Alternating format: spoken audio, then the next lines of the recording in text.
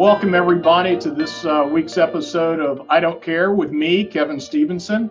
Always excited to have you listening to the podcast every Friday morning on Market Scale Radio, 9:30 a.m. Central Time. And as you know, it's always posted pretty soon thereafter on iTunes and Spotify. So, as I always say, if you haven't subscribed by now, why not?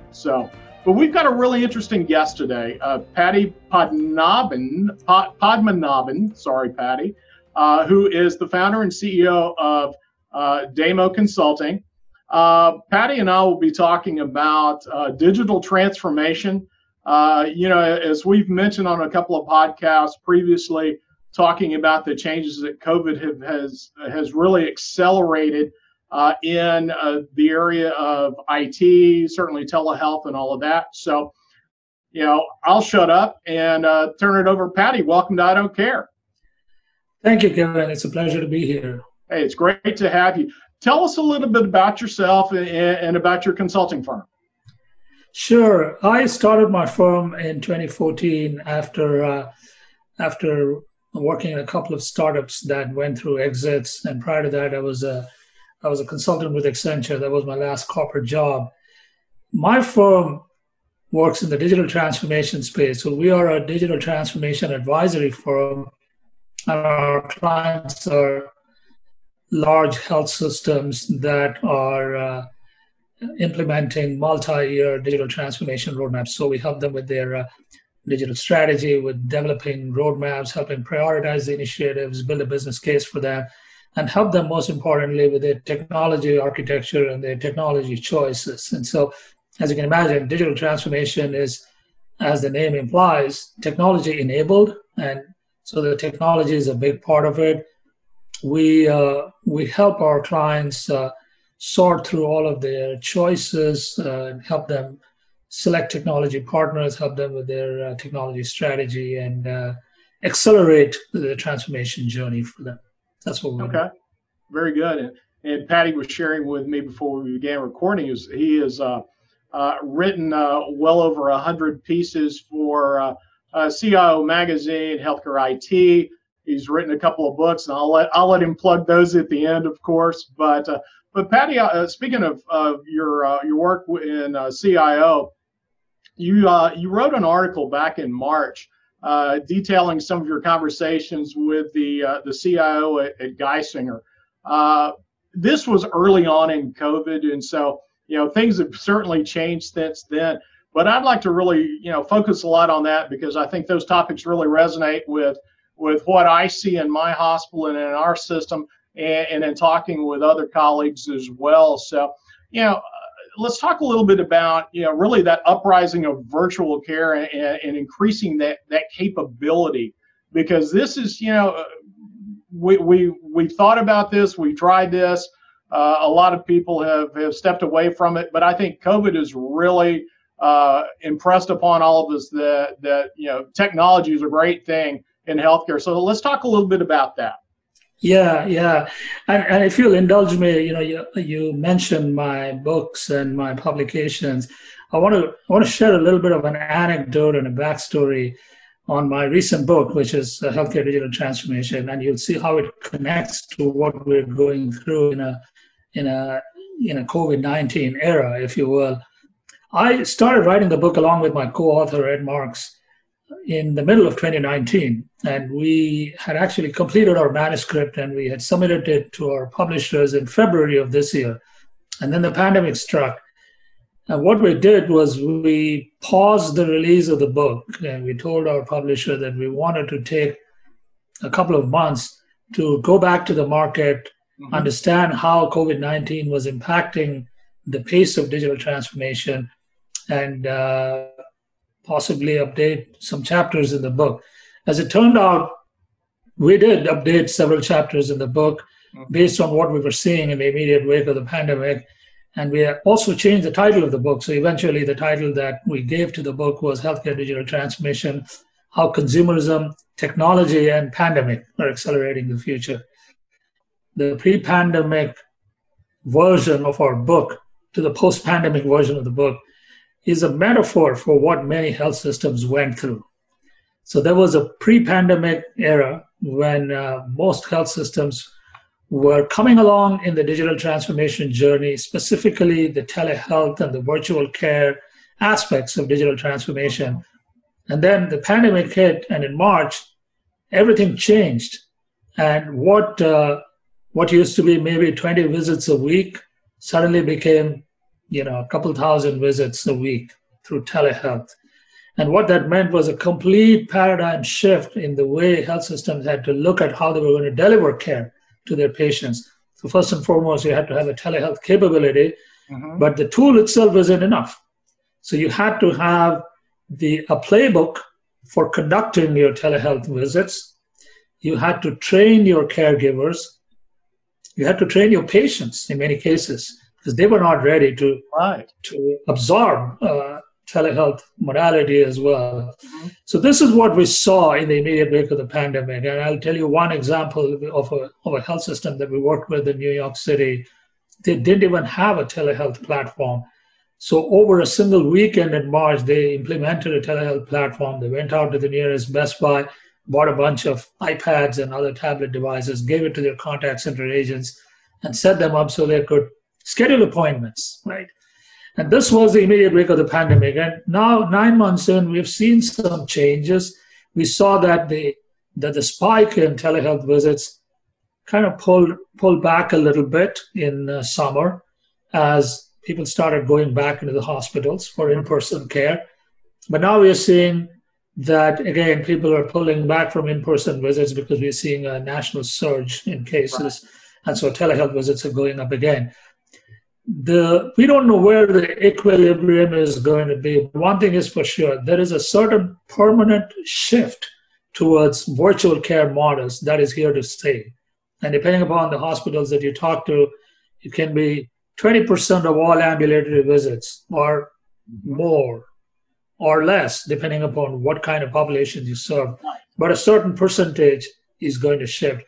And that, I think, is going to be the big change and a shift that healthcare is going to experience. And then there's a lot of other things surrounding that and all the modalities of care that you have to prepare for and you have to prepare your patients and caregivers for.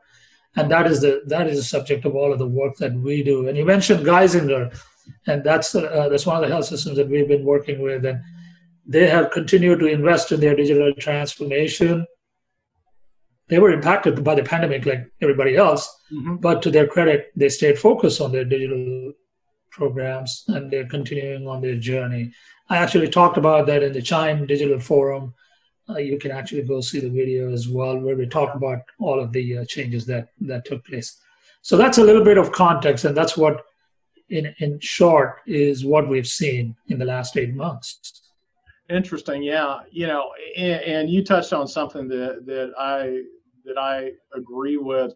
It's really market specific because you look at a population like ours here in Central Texas, a little bit older, a little bit less tech savvy, a broad geographic area.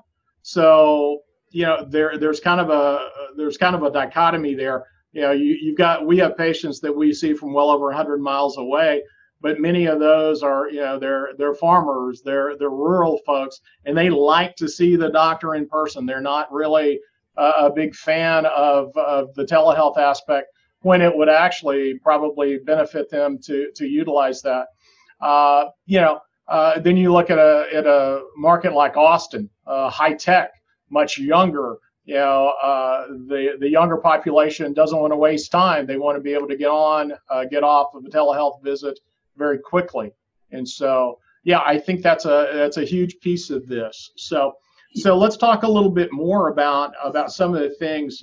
Again, really interested in your discussions with Geisinger and some of your other clients. So what about and we talked a little bit about just the telehealth aspect. That's something that here in the state of Texas, we are really just now seeing some regulatory easing on telehealth, because I was in a system, more rural system in outstate Nebraska many years ago, And we were a huge telehealth hub because it made sense. We had the specialist bandwidth there locally, but we had a catchment area the size of the state of Indiana. And so let's talk a little bit more about that. What are you seeing, what are you seeing really driving more of that more acceptance of telehealth outside of what I've mentioned? One thing we need to acknowledge, Kevin, is that telehealth is not a one-size-fits-all. It's not a simple matter of turning on a video consult platform and expect that people are going to flock towards it. Mm-hmm. There are many, many differences in how a telehealth program can be made effective, or what it takes to make a telehealth program effective. And the differences can be differences in whether these are rural versus urban populations. The differences can be in the demographic profile. So what may work for elder care may not be what works for pediatrics, as an example. And there are also differences depending upon the type of care. What may work for behavioral health may not work for cancer care. Mm-hmm. So we have to recognize all of this and then layer on top of it all of the enablers. What is the kind of playbook you need to have to enable the virtual care modalities that you talked about? You talked about rural communities and farmers, people who don't want to use video, may not be in a position to use video. Maybe they don't have smartphone devices. Mm-hmm. And we're not just talking about rural populations. These could be inner city populations, low-income communities. Sure. And these kinds of communities don't have access to the not just the smartphone devices, but they may also not have access to reliable broadband access to internet, as an example. And so, one of the good things that has come out of this is that the FCC did a telehealth, COVID-19 telehealth grant program, and they gave away about $200 million to a variety of programs across the country. The average size of the grant was somewhere between $500,000 and $1 million. And these were meant to serve these vulnerable populations and providing them with maybe subsidized devices, providing them with data plans and bandwidth access and so on.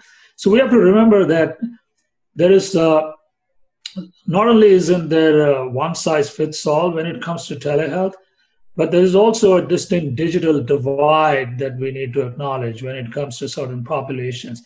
And we have to recognize that everybody has to have access to the same kinds of care. Mm-hmm. And so health systems that serve different communities and different population groups and different specialties are now recognizing that you have to design for your population. And that is, I think, where we're going to head in the next phase of telehealth. We've gone away now, we're moving away from a cookie cutter approach, if you will, and we're now custom designing these solutions based on the populations that you serve.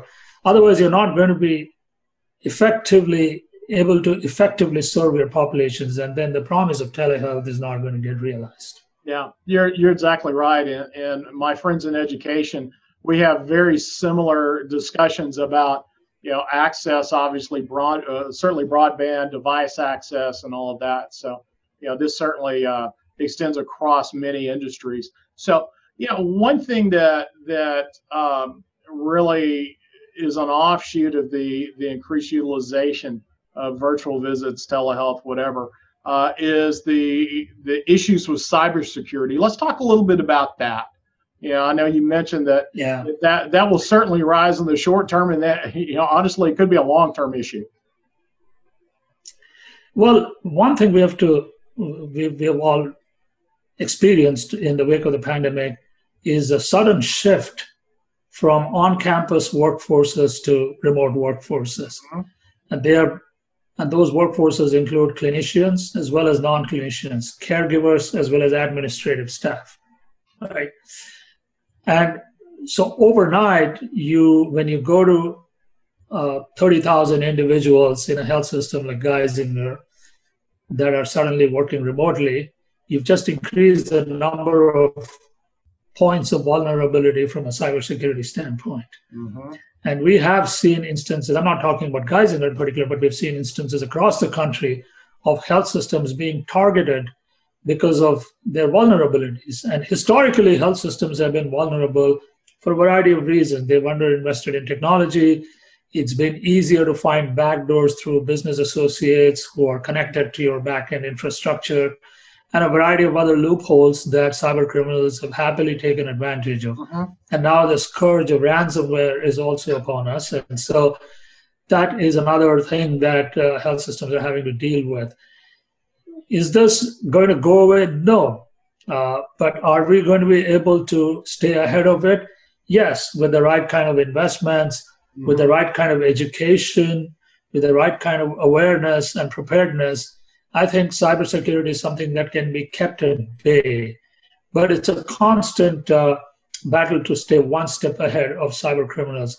I was a speaker at a recent conference where the topic was really cybersecurity, and what I heard other speakers talk about was very, very troubling in terms of the sort of vulnerabilities and exposures that we now are faced with, and the manner in which cybercrime is now becoming an organized business. Right. So this is something that we have to be cognizant of.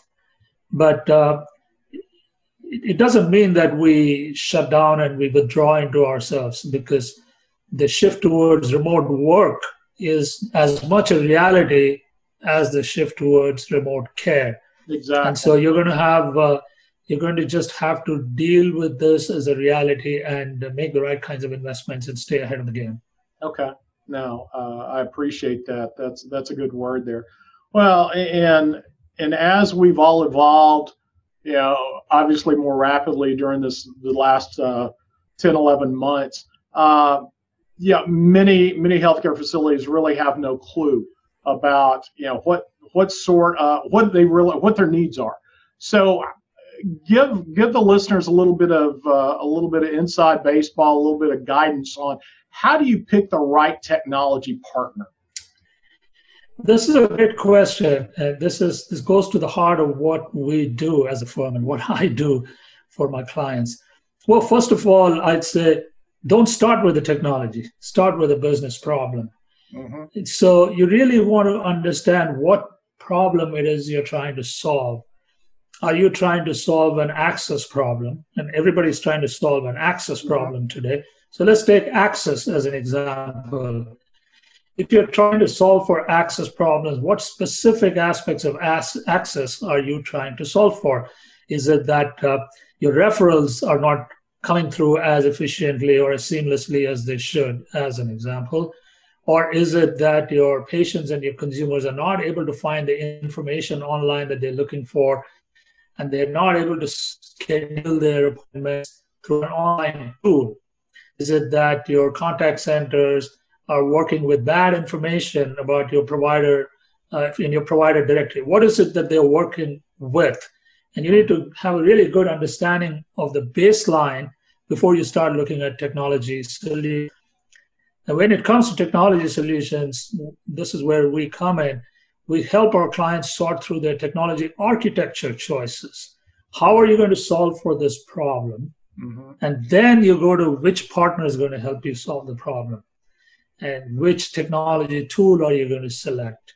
In my firm, we track, in the digital health space, we track over 100 different technology firms and the kind of work that they're doing, the kind of offerings that they have. And I'm personally connected with most of them. So when any of our health systems clients come to us and they want to quickly get to some choices and alternatives and quickly implement solutions, we can actually get them quickly to their solutions because we have seen the same problems in other health systems. So we know the technology architecture choices to work with. And we also know the best-in-class solution providers and tool providers out there. And we can quickly draw up a short list and help you run an evaluation process and help you get the best fit for your enterprise. But I go back to what I said in the beginning, that don't start with the technology, start with the business problem. Otherwise, you could be spending a lot of money on the technology and it won't solve for your needs. And not only have you wasted resources, you're going to increase dissatisfaction if you don't get it right. Okay, very good. Well, in just the few minutes that we have left, what kind of host would I be if I didn't, encourage you to plug your book, your latest book, and your podcast? So talk to us a little bit more about that. Thank you. Thank you for that opportunity. So, as I mentioned, my latest book is my second book. The first book came out in 2017, and it was called The Big Unlock. It was about data and analytics and how that is driving digital transformation in healthcare. The more recent book is actually about healthcare digital transformation. It's subtitled How Consumerism, Technology, and Pandemic Are Accelerating the Future. The second book, the more recent book, consider it as a guidebook and a handbook for practitioners of digital transformation. Mm-hmm. I was very fortunate to firstly have the opportunity to draw from all of the work that we've done for health systems in their digital journeys, but I was also equally fortunate to have a number of healthcare executives offer up their time and share their experiences and their insights. And my co-author and I, between us, we did over 150 interviews. And all the insights from those interviews are in the book. And we've ended each chapter with a set of takeaways and a little, 30-second agile consult. So it's a very practical, practitioner-oriented guidebook and a handbook, if you will. There is a lot of research also that has gone into the book. My firm does a lot of ongoing research, and the research supports many of the observations. But it's really, at the end of the day, a very practical, usable kind of book. My podcast is titled The Big Unlock. The topic of the podcast is the title of the podcast is the same as my first book. And what we discuss on the podcast is digital transformation. And so my guests include chief digital officers, chief information officers, and others who are driving digital transformation in their organizations. We're up to about 70 guests now, and I've been, again, very blessed and very fortunate to have the opportunity to talk to the leading practitioners in the field, and they're very forthcoming with their experiences, and I'd urge you to check it out. Well, that's great. And whenever I check it out, what platform are you on? So we host it on SoundCloud, and then we distribute it through our website, and the podcast is available on all the major podcast platforms, Apple and Stitcher, and all of anywhere you go get your podcast, you can get our podcasts too. So yeah, you can subscribe to it anywhere you get your podcasts. Well, that sounds great. I'll subscribe to yours if you subscribe to mine. How's that? I will. I absolutely will. And now I have an even bigger reason. I'm going to be on your podcast, so I have to subscribe to it. That's exactly. I have to subscribe to it. Yeah. Well, and that's very kind of you, Kevin. Yeah, I look forward to reading your book. It sounds like a very practical playbook for everybody, and certainly somebody like me who is not